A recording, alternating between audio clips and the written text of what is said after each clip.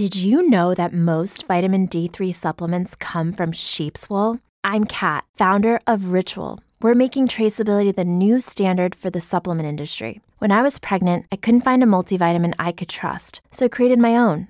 Ours is made traceable, third-party tested, and clean label project certified. Oh, and our vitamin D3, it comes from sustainably harvested lichen from England, not sheep. Trace for yourself with 25% off at ritual.com/podcast.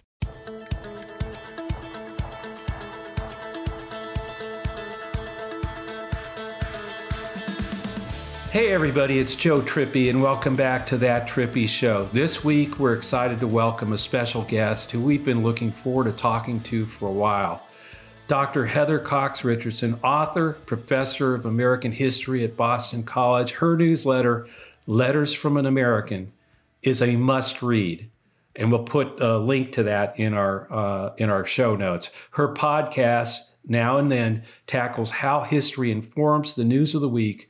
We'll link to both of them in the show notes. We wanted Heather's perspective on what's going on. She's also wrote a book on the history of the Republican Party, To Make Men Free. And I think I heard her as the first person I remember saying history doesn't repeat itself, but it sure does rhyme. It's really insightful. Heather, welcome. It's such a pleasure to be here. It's really great to get on. We've been trying to do this for a while, but events often overtook us. But listen, I am a ferocious reader of Letters from America every morning, and I can't recommend it more to our listeners. Alex, where do you want to start today?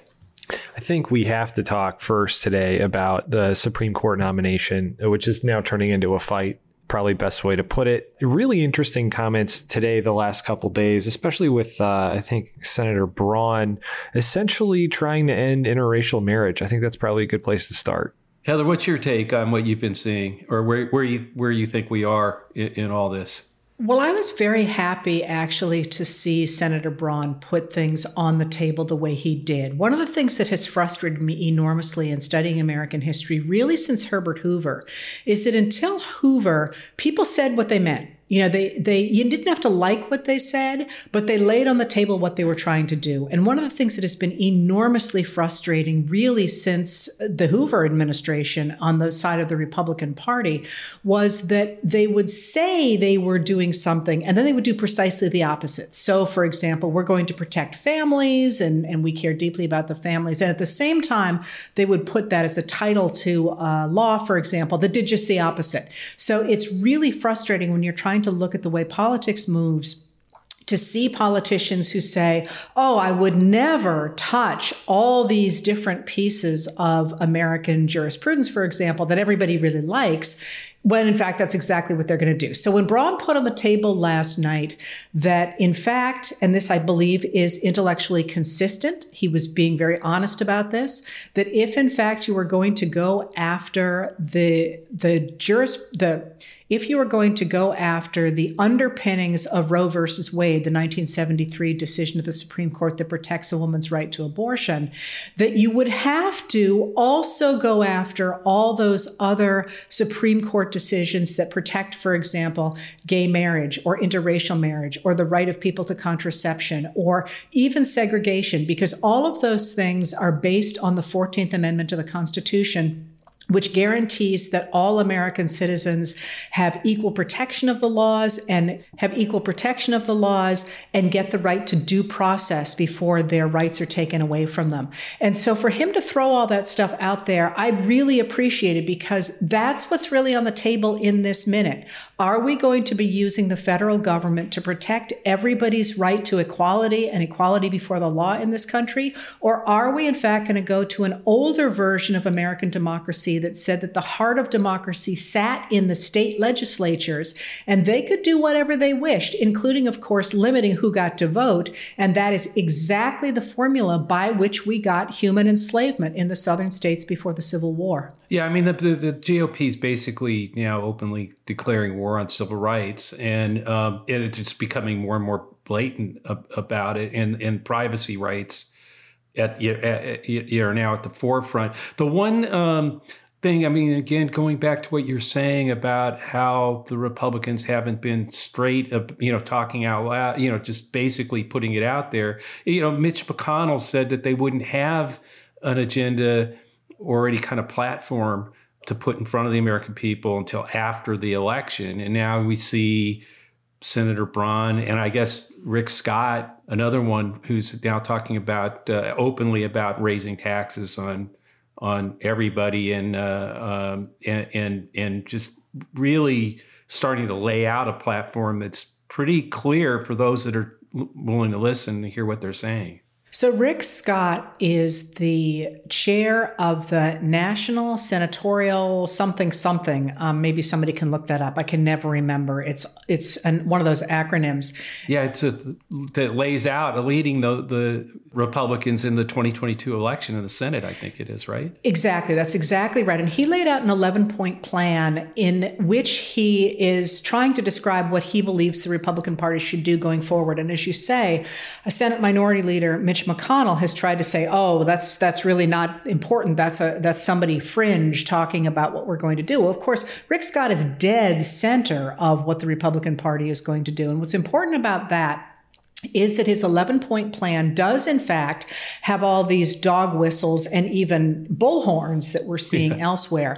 But it also has in it the other piece of this. Now, you and I were just focusing on civil rights, which is very much on the table now. But the reason that civil rights even got onto the table back in the 1930s, really, 1940s, 1950s, when the current ideology of this Republican Party really was taking shape, was because the New Deal under Franklin Delano Roosevelt and the Democrats started to regulate business and started to provide a basic social safety net and started to promote infrastructure. And one of the things that the current day Republican Party wants to do is to erase all that. They certainly want to erase the ability of the government to protect civil rights, but they also want to go back to the period before the New Deal, before we had government regulation, before we had a basic social safety net, before we were raising taxes to put into things like electricity and telephones and all the sorts of modern conveniences that people really wanted in the middle of the 20th century. And that's what Scott's policy really highlights, is this idea that we shouldn't have what modern day Republicans call socialism, the idea of the government using tax money to provide basic goods for people, but that in fact we need to turn everything over to big business. And that's very much what's at the heart of the 11-point plan. Yeah, no, it's out loud. And of course, Mitch McConnell wanted to keep that all quiet and not have it come out till after the election. The one thing that I definitely wanted to get to, though, was your recent interview with Joe Biden, with President Biden. I for one, great get to make that happen. That's just amazing. Just to be clear, it was their idea, not mine. It would never in a million years have occurred to me to ask. No, well, but that says, again, I think a lot about you and your voice and the historic perspective that I really cherish, that you bring to a lot of these things that are going on today that we don't quite, a lot of people don't quite grasp. And I was taken, listening to the interview, that you made the point that, now President Biden stands at this pivotal moment in our history, and that what he does in this moment will reflect what the American people demand from his leadership. And I wanted you to talk to that a little bit, because I do think in a lot of ways it's hard for me to imagine who would be better prepared to be president of the United States in this moment. I mean, of those alive today, and and it would have run. But I wanted to get your perspective. Well, first of all, I think just to speak to the idea that they thought to ask me to interview him speaks to the moment we're in right now, because it's really not about me. It's about the fact that what I really do is take a look at the world and filter it for a community, a really big community of people. And I'm answering their questions. And it's that recognition is a community of Americans who care deeply about this country and about what our government does. Was embodied, I think, in them thinking, hey, that I might be somebody who was worth the president talking to. But one of the things that jumps out to me about President Biden is that I always tell my students that America has lucked out in a lot of our presidents in a lot of times. So, for example, George Washington did not want to be king. I mean, he really could have, but he decided to step down after two terms. And FDR died before he gets to be a dictator, because he had to keep going until the present if he could have. There are a lot of times when we happen to luck out. We've also had some really bad luck. Andrew Johnson should never have become president. James Buchanan, let's not go there. I mean, there's plenty of times when we have had bad luck. But when we were thinking about a president for this moment, I don't know about you, I was not thinking about, the person we really need to have in the White House right now is somebody who has more experience in foreign affairs than virtually any other lawmaker in America right now.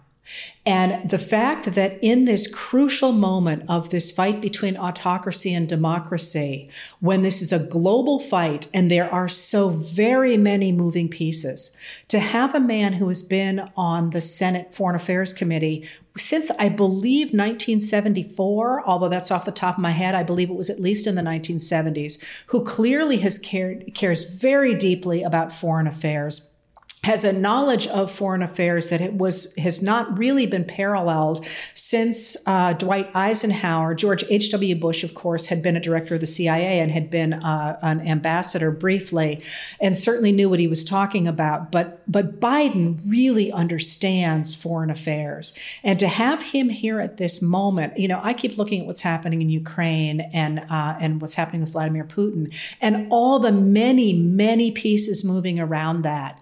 And I think, had we not had this man in place when we did, and from the minute he got into office, he and his Secretary of State, Antony Blinken, have worked incredibly hard to shore up alliances, to rebuild NATO, to inject more enthusiasm into the European Union, to pull Japan into a larger coalition.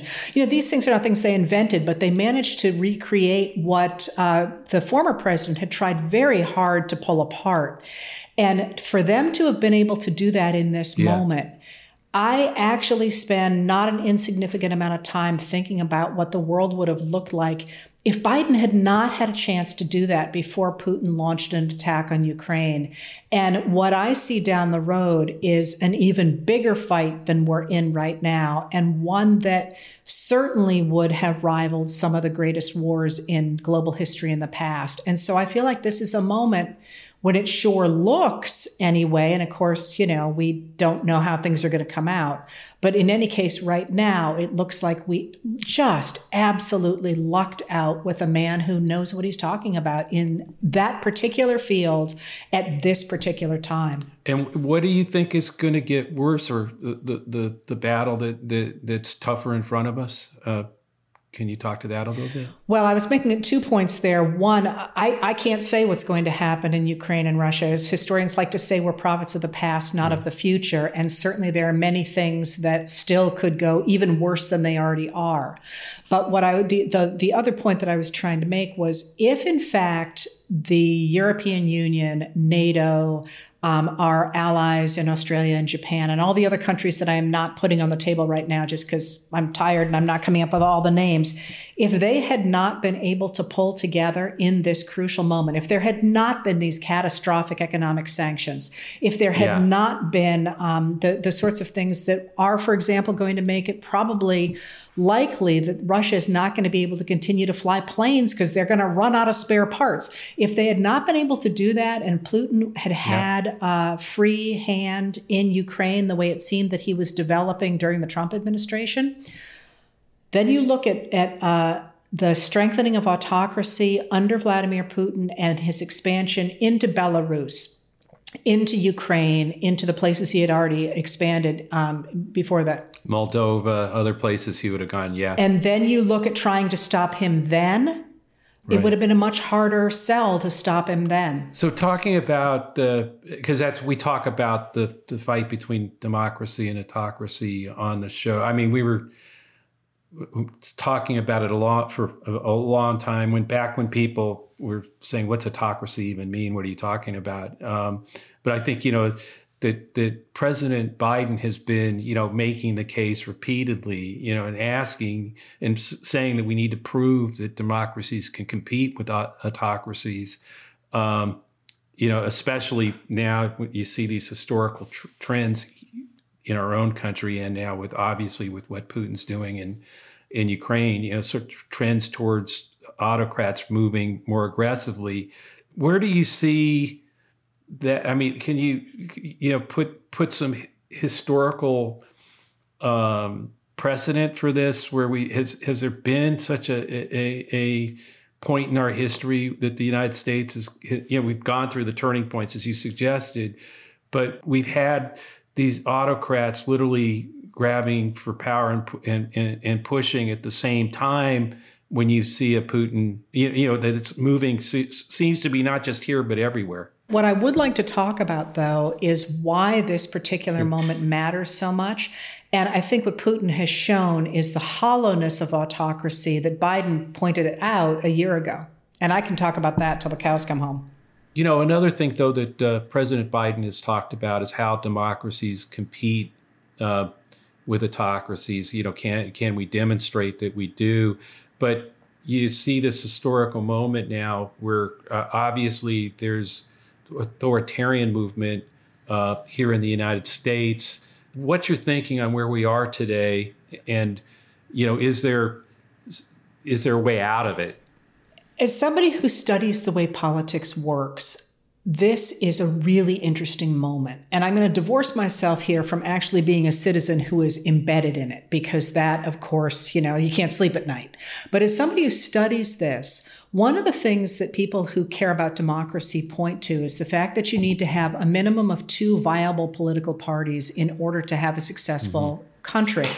And one of the things that's really interesting about this particular moment with Vladimir Putin is that, of course, when Biden took office, he made a number of speeches in which he talked about how Vladimir Putin and Xi Jinping from China both had suggested that democracy or liberal democracy was no longer viable because it couldn't pivot as quickly as autocracy could in the modern era when we had social media and we had the need to do things very quickly, that you needed to have essentially a strong man in control because democracies were too slow and too sloppy.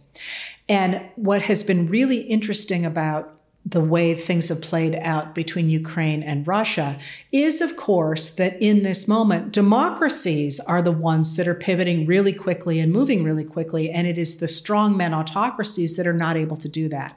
And the reason I just gave you that long setup was because one of the reasons that scholars of democracy believe you have to have at least 2 political parties is because you need oversight.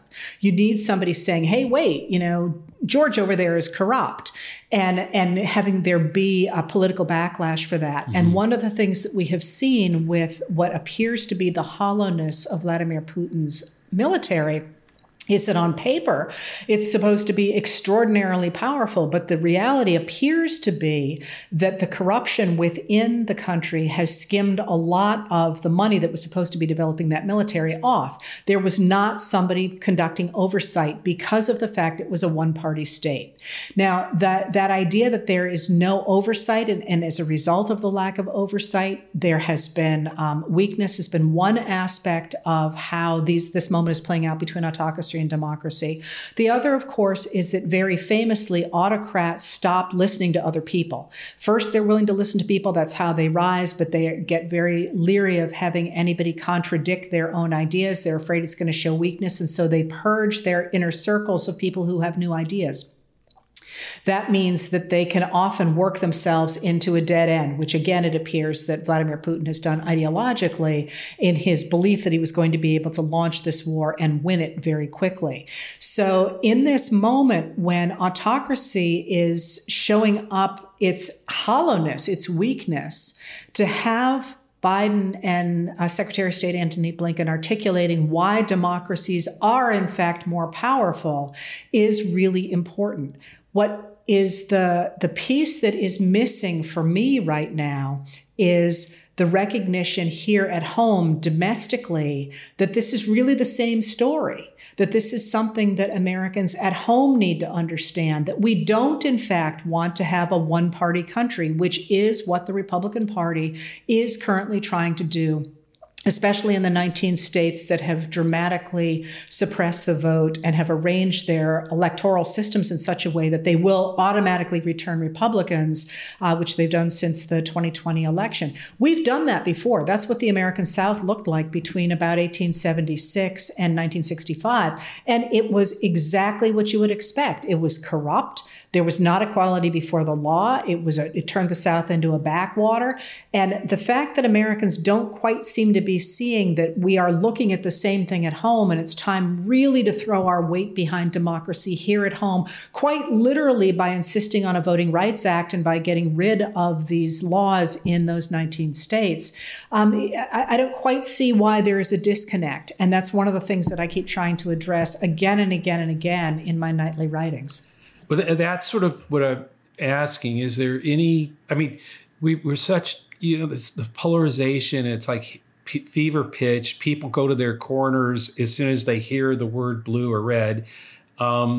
Is there any precedence for a fever like this and it breaking in the United States? I mean, or was that what led to the Civil War? Is there a way to avoid that? I mean, I'm just trying to get some sense from you through our history. Has there been quite a moment where the fever was sort of polarization was this fierce, and if that was the Civil War, right before the Civil War, we're obviously a different country in terms of it's not just in states, it's people arguing their polarized views everywhere. But is there any precedent other than the only time I can think of is Civil War? I was wondering if there was something else. Curiously, yes. This is not all that unusual in American history. We've had it happen at least 3 times pretty dramatically. The first is, of course, the 1850s that you're talking about that led to the Civil War. We also had a very similar polarization in the 1880s and the 1890s. And we also had, a similar polarization in the 1920s. Now, all of those fevers broke. And what's interesting about the breakage of those fevers is that they all had similar patterns. One is that the stacking of our economy in such a way that basically all the money went to the people at the very top, and they tried to shut everybody else out of that system, finally hurt enough people badly enough that they were willing to listen to the idea that the people that they had seen as being the great job creators in the country were maybe not all that great. So a lot of people begin to be hurt. But then crucially in each period, there was some lawmaker who stood up and started to articulate the values of democracy. Now, interestingly enough, in the 1850s, of course, Abraham Lincoln signs on with the fledgling Republican Party, and he begins to articulate that set of values. In the middle of the 1890s and then in the 1900s, you have Teddy Roosevelt, who is articulating those same values about his own party, about members of his own party. Those ideas actually came from Grover Cleveland. Everybody forgets that because Grover Cleveland sort of gets written out of history by a number of Republican historians. But Teddy Roosevelt picks those ideas up. And then in the 20th century, of course, it's FDR, a Democrat who turns against the oligarchs of the time. And in each of these periods, by the way, people use the word oligarchs and use the word oligarchy, which was a real surprise to me when I started really hammering down on that idea, especially in the 1850s. They're talking about oligarchs and oligarchy. So in each of those periods, you had discontented, disaffected people who began to rally around leaders who talked about basic fairness and the concepts of American democracy. So one of the things that I look for when I look at the idea of this fever breaking is finding people who are articulating that message. Curiously, Joe Biden is articulating that message, but there's so much noise in our political system right now, he often just doesn't get any kind of coverage. So, for example, I sort of lost track of what day it is, but within the last 10 days anyway, he gave a major speech on voting rights. I never saw it referenced anywhere, and that's what I read. So the idea of people articulating the values that we as a country hold dear are crucially important. Right now, I have not seen one individual coming forward to do that. Yeah, so that's but politics abhors a vacuum, so hopefully someone will step in. I mean, I'm one of those, like you, we tend to get lucky. Somebody at the right moment steps in to the void, and the country moves on and is better for it. So I think I'm one who looks at all the possibilities out there and thinks somebody new is going to emerge in the next few years, hopefully. Well, there is a new idea out there. And this has been something that I've been watching since, what year are we in? It's 2022, the midterm elections of 2018, because there was a new kind of conception of American democracy in that moment, articulated by people like Stacey Abrams and by a number of the people, the women especially, running for office. And they were articulating a vision of America that was not based on a male breadwinner or a heteronormative nuclear family, like FDR had been, like Teddy Roosevelt had been, certainly like Abraham Lincoln assumed. He didn't even have to articulate it in that era.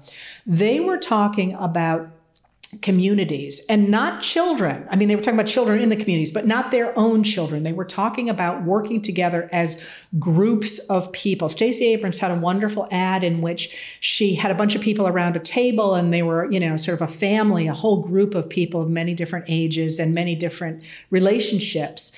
And the idea that this was just a society that took care of its own. And then you had Tammy Duckworth also talked about her squad in Iraq that saved her life. There were a number of places where people were articulating the idea of protecting a community based around children. And that's something that, by the way, I was trying to ask President Biden about when I asked about why he focused on the Build Back Better plan, because that's in the Build Back Better plan. And that idea of shifting our concept of American democracy away from the heteronormative nuclear family, which has always been a construct. It's never really reflected reality, but now we're articulating something new because of the new female voices and voices of color, I think is incredibly exciting.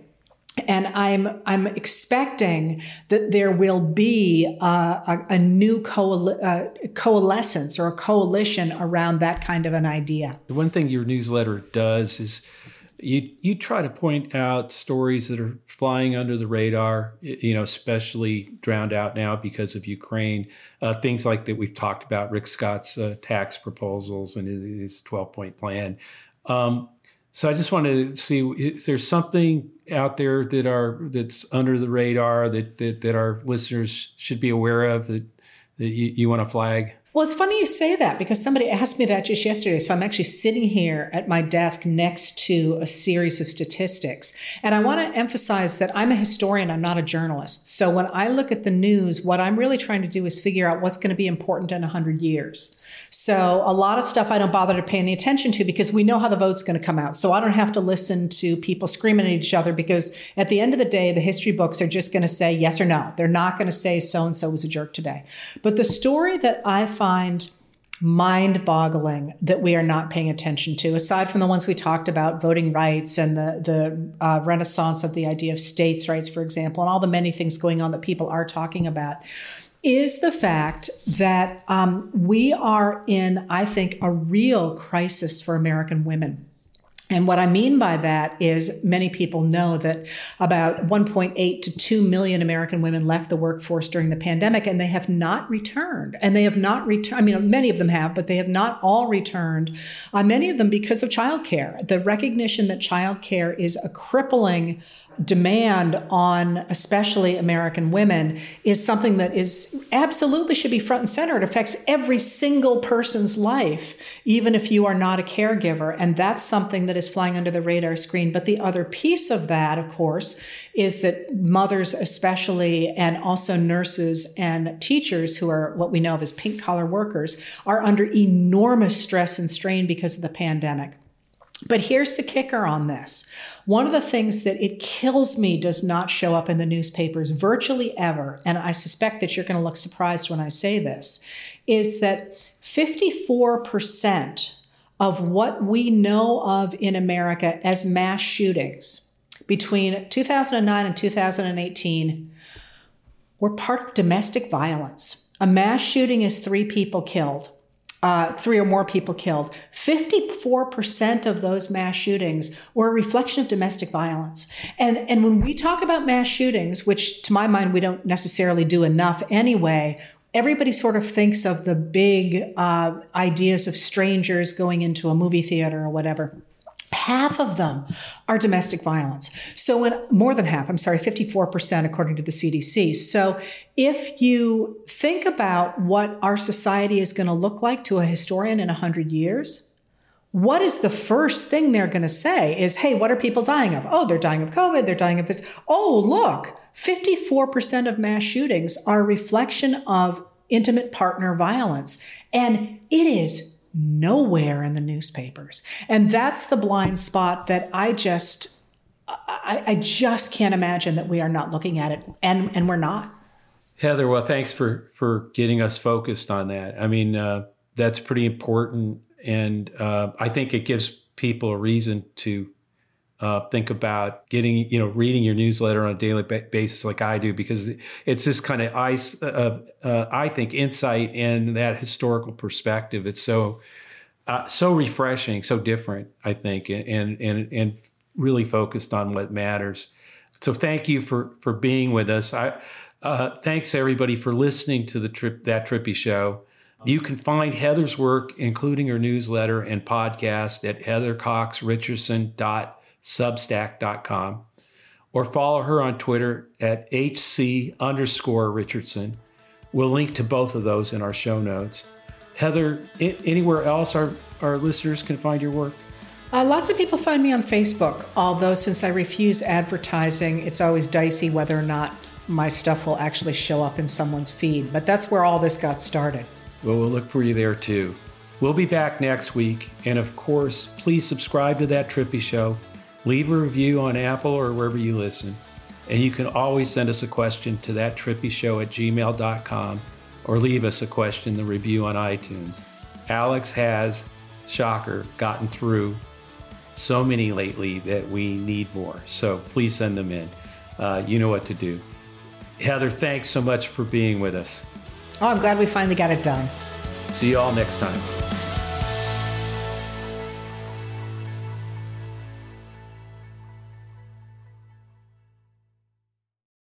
Without the ones like you, who work tirelessly to keep things running, everything would suddenly stop.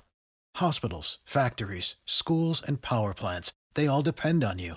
No matter the weather, emergency, or time of day, you're the ones who get it done. At Grainger, we're here for you with professional-grade industrial supplies. Count on real-time product availability and fast delivery. Call, click Grainger.com, or just stop by. Grainger, for the ones who get it done.